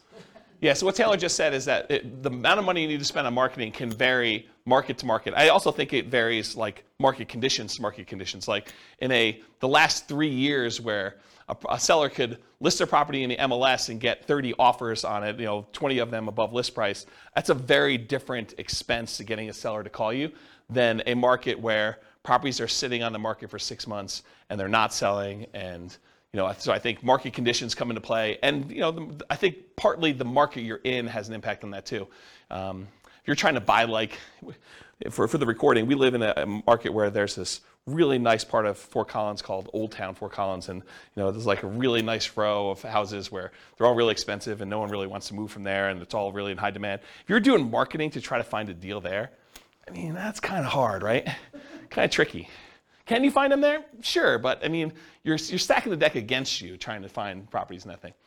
Okay, any questions on risk exposure? I actually might get close on time. This is really weird. All right, so profit speed. So what's the size of the profit, and how quickly do you see profit on these? So if you guys haven't seen this before, I'll do the short version of this. It's in a lot of the other classes, but these are the 5 areas of return for rental properties. There are really 4 areas of return for the rental, and then the return you get from the reserves you have sitting on the sideline. So appreciation, the tendency for property values to go up over a period of time. Cash flow, that's all the income you have coming in from the property, including rents and stuff like that, minus all the expenses, property taxes, insurance, maintenance, vacancy, property management, if I didn't mention that again, capital expenses, like all those things. So you subtract all the expenses out, whatever's left over is your cash flow. Tax benefits is usually the cash flow from depreciation. So when you rent the property out, you get this depreciation benefit. It's a phantom expense given to you by the government on your tax return. That means you pay less in income tax. And so whatever the amount you have to pay less in income tax is what we consider cash flow from depreciation for owning this property. And then how much you pay down on the loan. That's debt pay down. So those 4 areas of return, plus the area you get for the return you're getting on your reserves, gives you a total amount that you're earning. So what's the typical size you might see on this? Well, when you buy a property creatively, a lot of times you're buying it at a small discount or a big discount, depending on what you can negotiate. And so sometimes you'll get this forced depreciation. The amount you bought in year 1 that you got as a discount, plus in addition to that, whatever the appreciation is while you own the property. So if property values are going up, whatever it is, 3% a year, and you own it for 4 years, it's 3% the first year, 3% compounded the second year, 3% compounded the third year, 3% compounded the fourth year.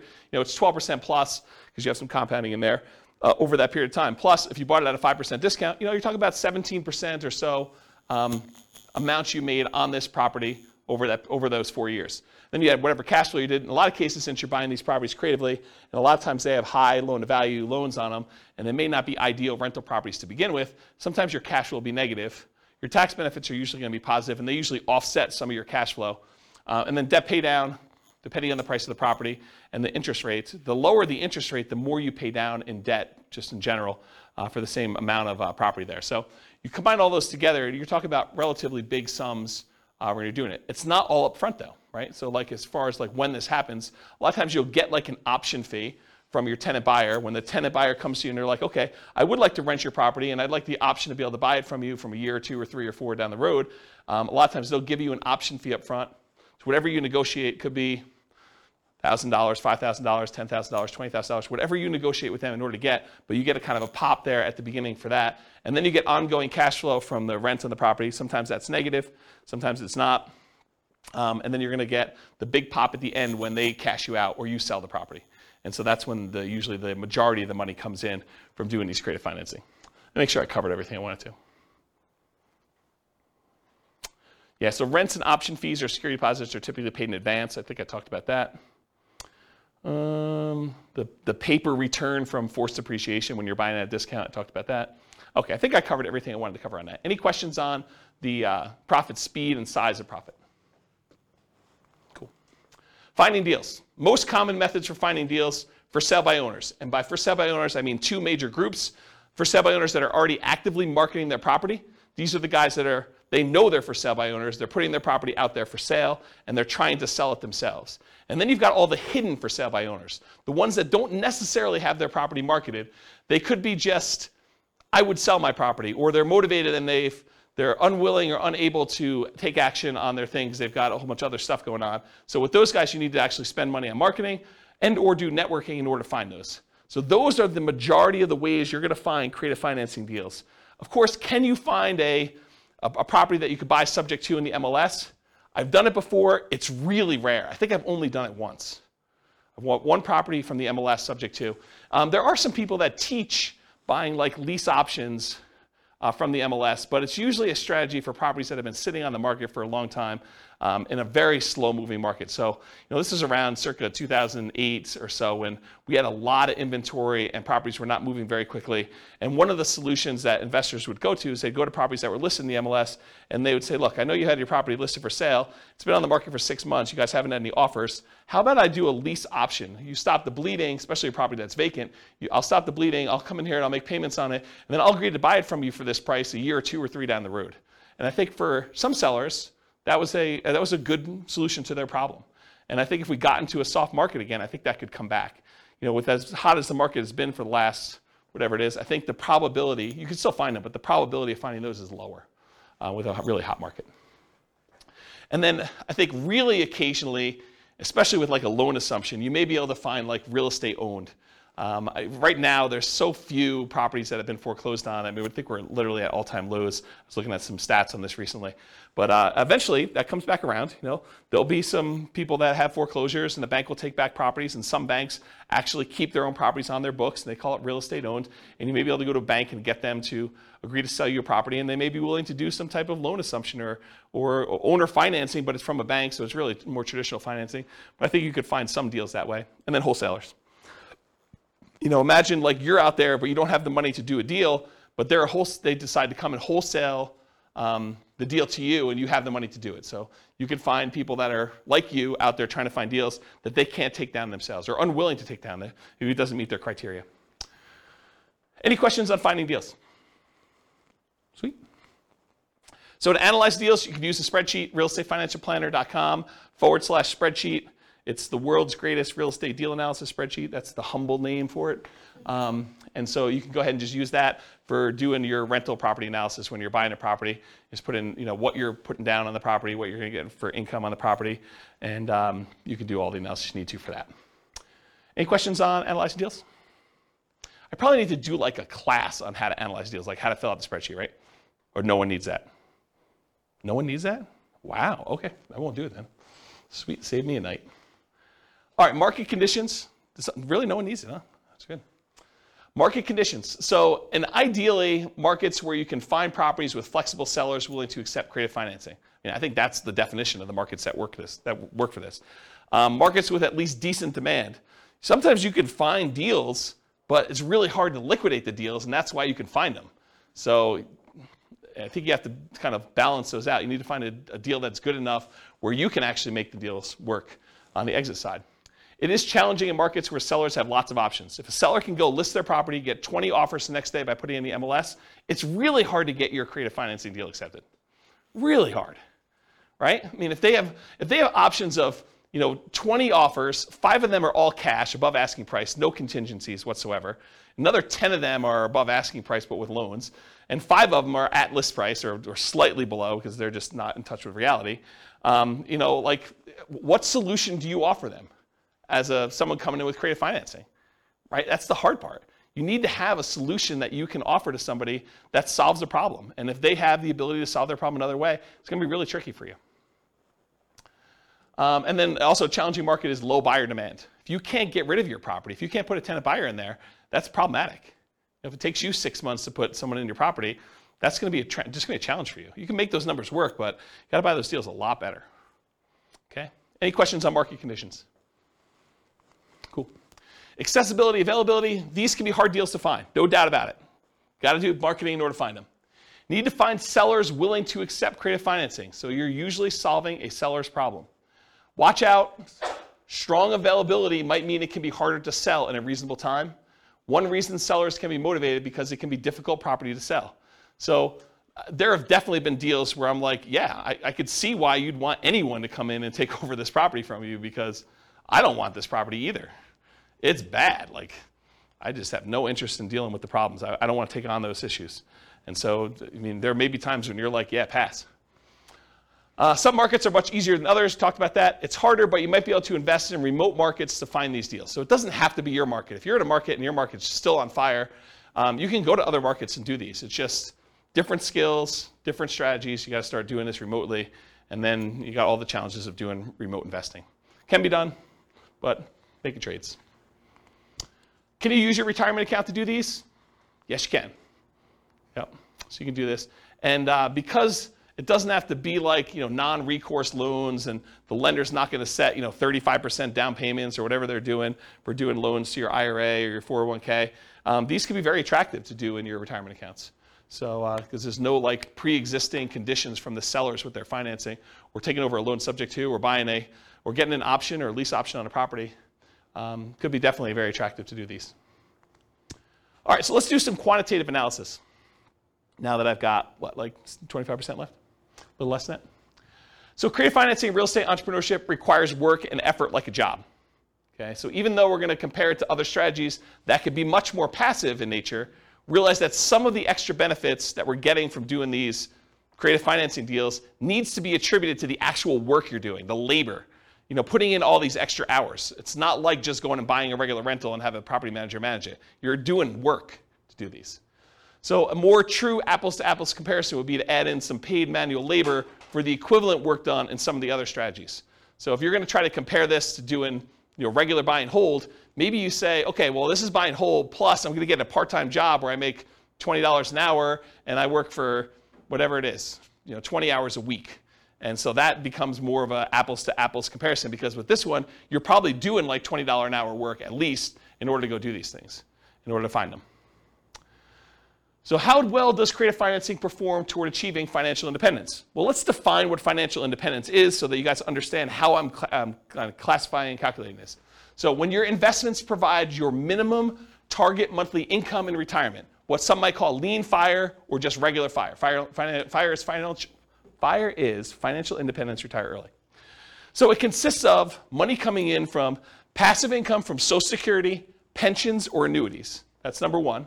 So any money you have coming in from Social Security, any pensions you have, or any annuities that you bought that are bringing money in, that's passive income.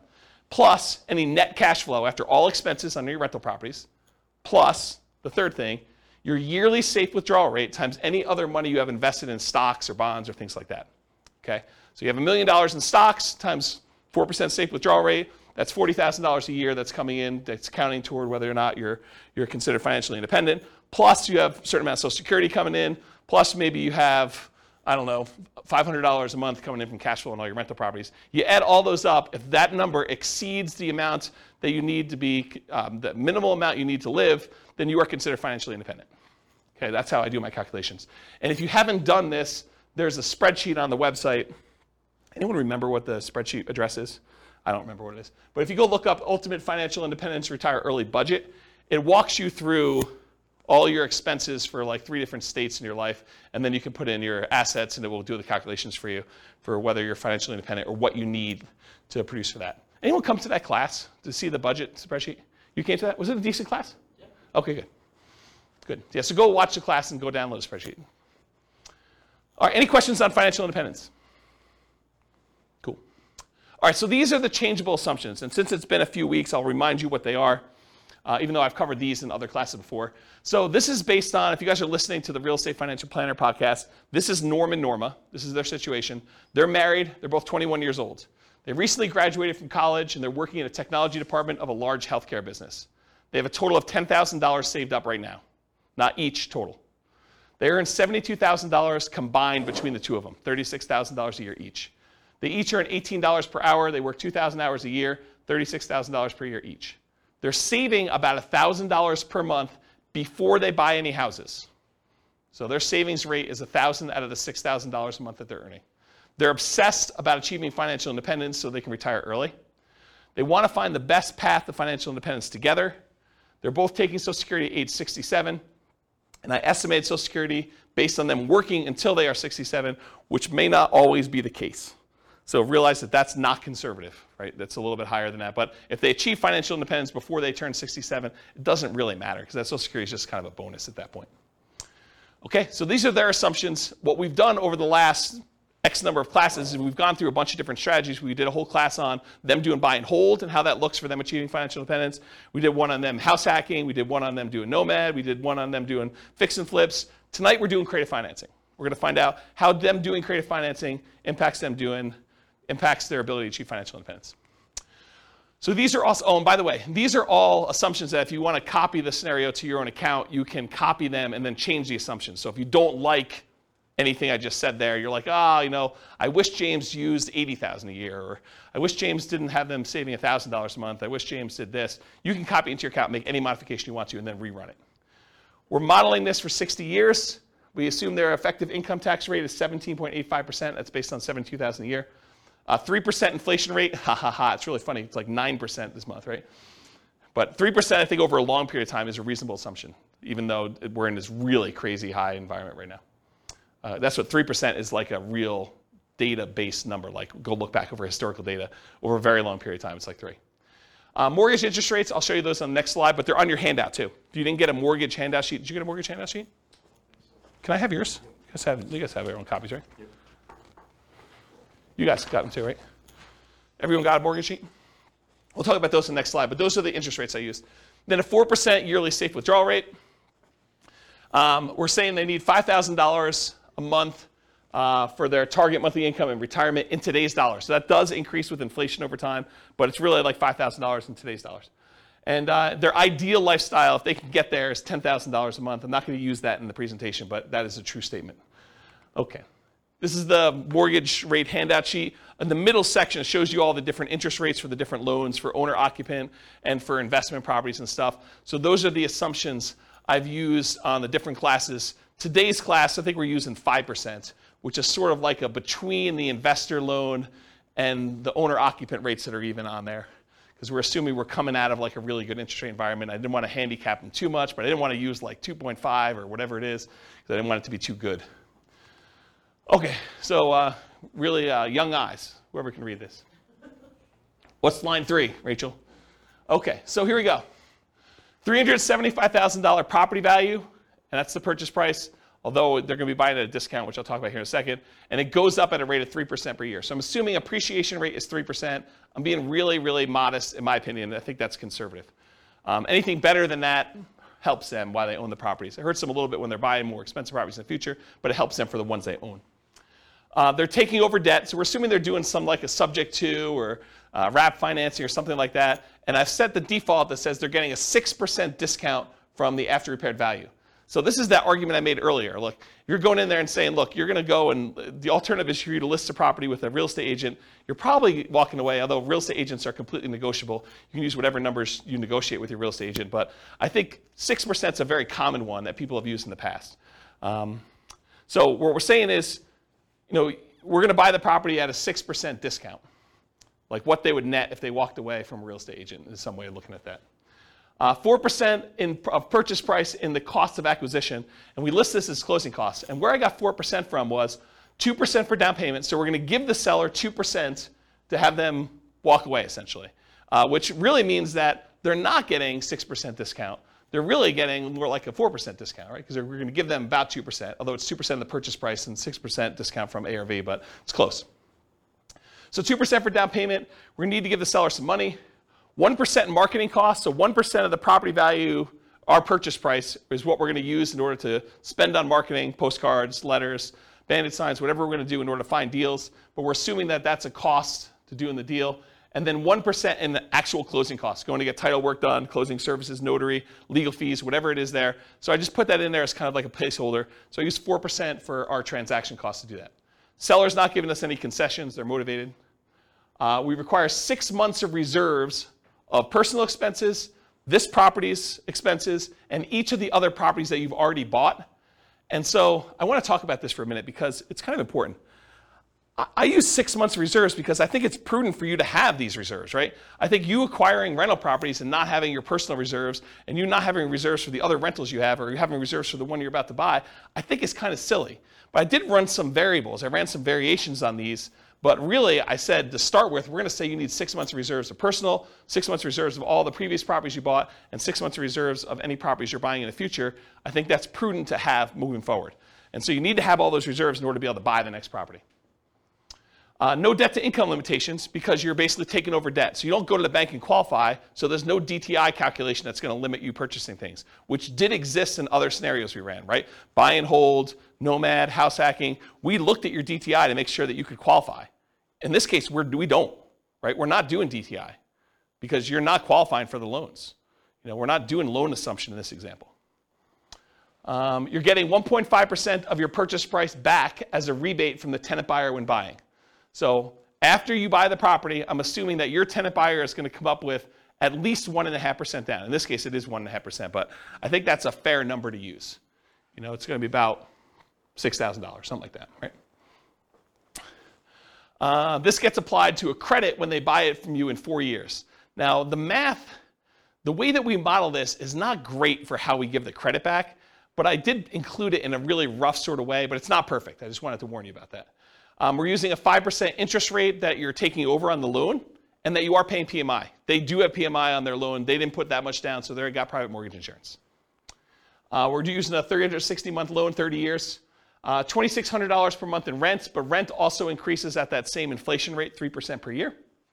You're likely to have negative cash flow if you ignore that upfront option fee you got and you ignore cash flow from depreciation. So a lot of folks, a lot of creative real estate investors will think about that option fee as some offset to their cash flow, right? If you get, as an example, if you get $2,400 as an option fee, isn't that sort of like an extra $200 a month for the first year in rent?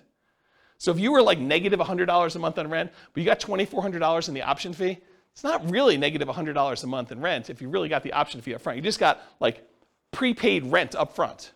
Now it does count as a credit to them when they buy, so it's not like it's really that way, but it does offset some negative cash flow. And if you're getting $6,000, that offsets a lot of negative cash flow, right? If you get $6,000 option fee up front, it's like $500 a month for the first year, or $250 a month for 2 years, or whatever that is for 3 years. I can't do the math in my head. So we're not counting that. We're not thinking about that. We're not counting the cash flow from depreciation. 3% of the monthly income is the assumed vacancy rate. 10% of the monthly income is the assumed maintenance rate. Although if you've got a tenant buyer in the property, you could argue your maintenance rate is probably going to be a little bit lower, because usually a tenant buyer, someone who's buying the property, is going to take care of the property a little bit better than just a regular old renter. And you could negotiate that they're responsible for the first X in maintenance on the property too. That's another way to structure this. I'm not going to talk about how we calculate taxes and insurance, but we are calculating, it's on there. And then I'm not going to go into details about how we calculate the depreciation benefit, just for the sake of time, but I do have that in there as well. Let me get a drink because I'm losing my voice. You guys hear my voice, or is it just like in my head? You hear it? Sometimes it's hard to tell if it's just in my head or not. Because you listen to yourself on recording every once in a while, and you're like, do I really sound like that? I guess I do.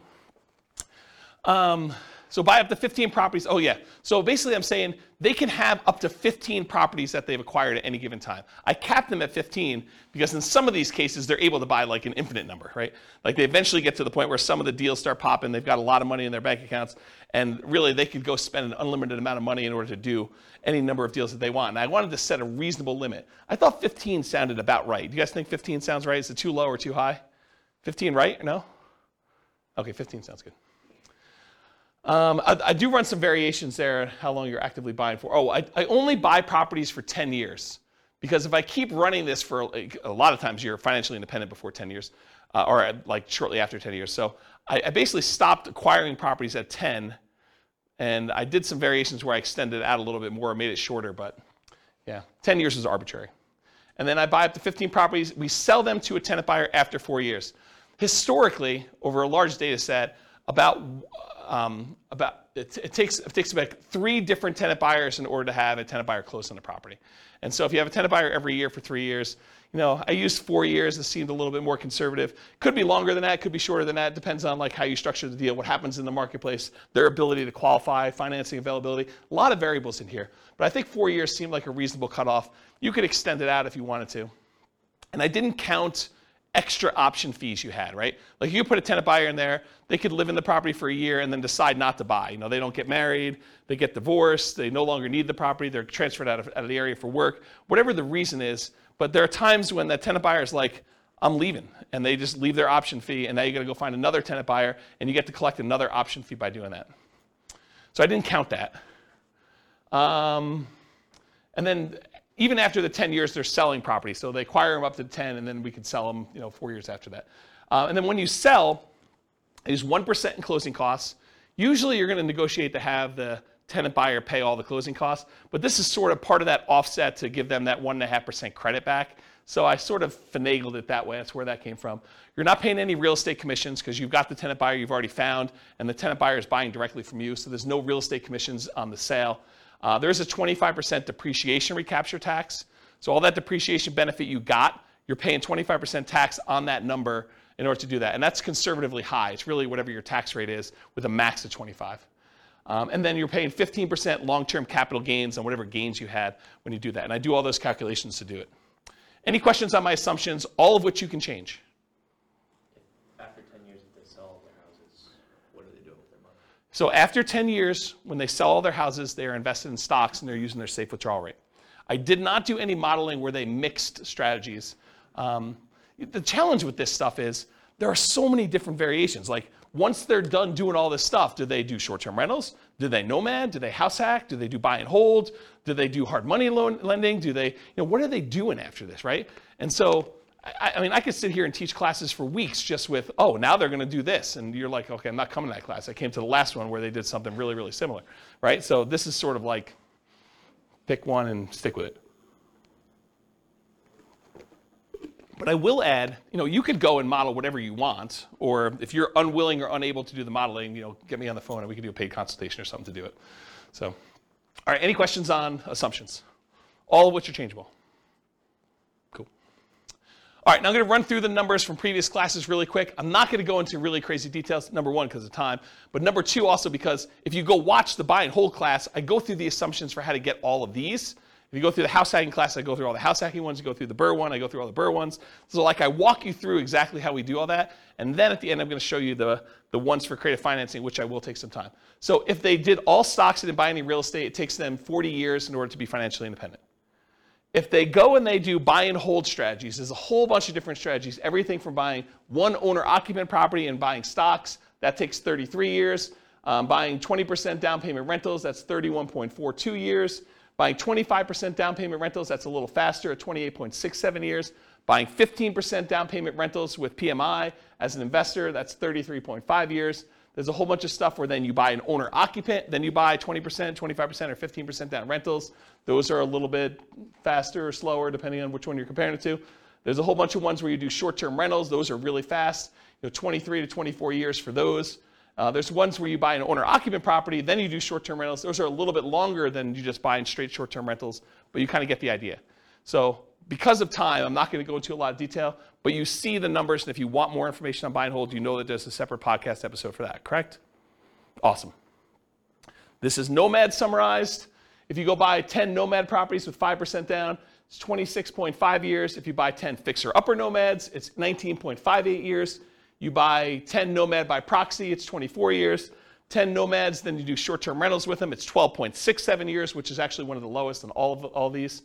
You buy 10 Nomad properties and you get the house hacking roommates, either one roommate, two roommates, or three roommates, or four roommates. It ranges from 21, almost 22 years down to 17 years about with those different ones.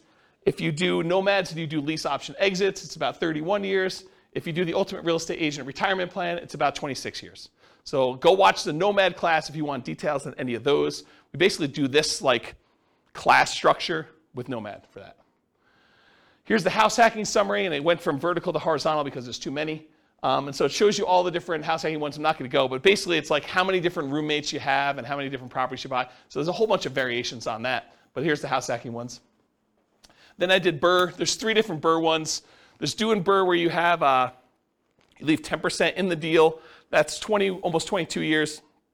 There's Burr where you leave 5% in the deal. That's almost 18 years. And then there's Burr where you can leave nothing in the deal, and that's just under 15 years for doing those. And then this is the quick turning class where you're doing flips, whether you're flipping like every 6 months, every 9 months, and how much you're making with the flip, 25K, 30K, 35K, 40K, 45, 50. If you do live-in flips, you do 2-year tax advantage flips, you do 2-year tax advantage live-in flips, you do all these different variations. So there's a whole bunch of different ones on here for all the different fix and flip ones. Go watch the fix and flip class for the numbers on that. And then here's the summary of all the ones so far. And what I tried to do to make it a little easier for you is I tried to color code them. So all the ones in red over here are all the buy and hold strategy ones. And this shows you how many months it took them to be financially independent using that definition we did before.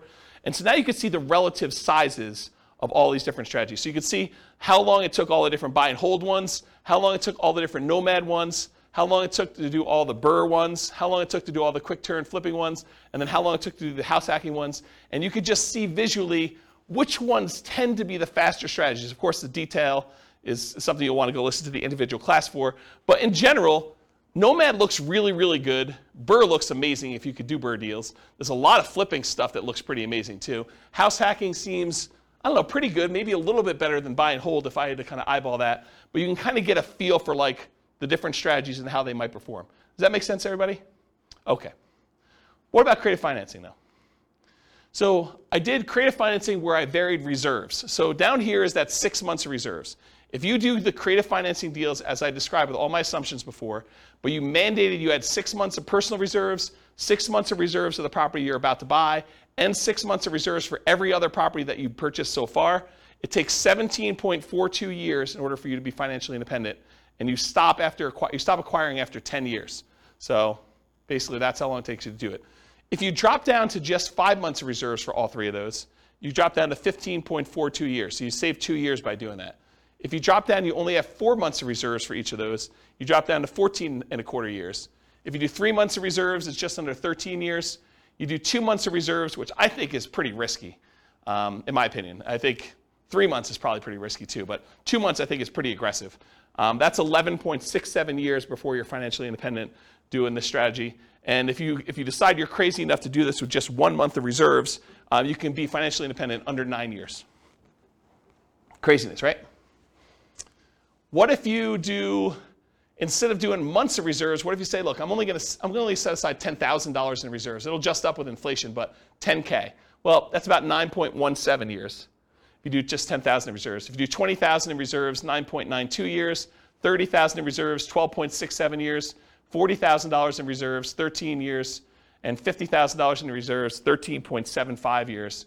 So you can kind of compare those. And then the ones below it are all the 1 month, 2 month, 3 month, 4 month, 5 month, 6 months of reserves instead. Okay, any questions on those? All right, last one I think. Nope, sorry, 2 of them, 2 more. So this is how big of a discount you got. So we've been doing this one so far, which was 6 months of reserves and getting that 6% discount, right? Like basically what a real estate commission might look like. Real estate commissions are whatever people negotiate, but 6% looks pretty familiar. But 17.42 years, that's the 6 month one. What if you were able to get a little bit bigger discount, like 8%? That's 13.67 years. What happens if you're able to get 10% of discount? That's 11.92 years. What happens if you're able to get a 12% discount when you buy them? That's 10.67 years. So getting a discount does matter, in doing this. What about by buying period? What if you said, I'm only going to do this for 5 years? Well, it takes you 35 years in order to become financially independent. If you only do it for 5 years, then you just let your money grow in the stock market. And remember, they're saving about $1,000 a month. Okay? What if you do it for the 10 years I said? That's at 17.42 that we covered already. And then if you decide to do this for a little bit longer, 15 years, you're financially independent after 12.67 years. So a little bit faster if you decide to do it longer. So I just wanted to show you that. Okay, so this is the same thing I showed you before. Now I just slid in this whole red section here for all the creative financing so that you can get a visual of like how effective these are compared to these other strategies. And it's super effective, right? I mean, I think the creative financing ones, and I did all the variations that we just covered, it's pretty fast compared to almost everything else we've done. It becomes one of the fastest strategies depending on like what you do and your assumptions about it for doing that. Is that surprising to anybody? A little bit? A lot of work though, right? It's not like doing Nomad. You just buy a property every year and you live there. This one's like you're out there hustling and buying properties and doing things and putting tenant buyers in there and negotiating and structuring all that. Any final questions on this? Is that helpful? It's like this slide, especially with the colors. I took a lot of time to write the color thing for you guys. I had to write special code for that. Like it was non-trivial. We good? Okay.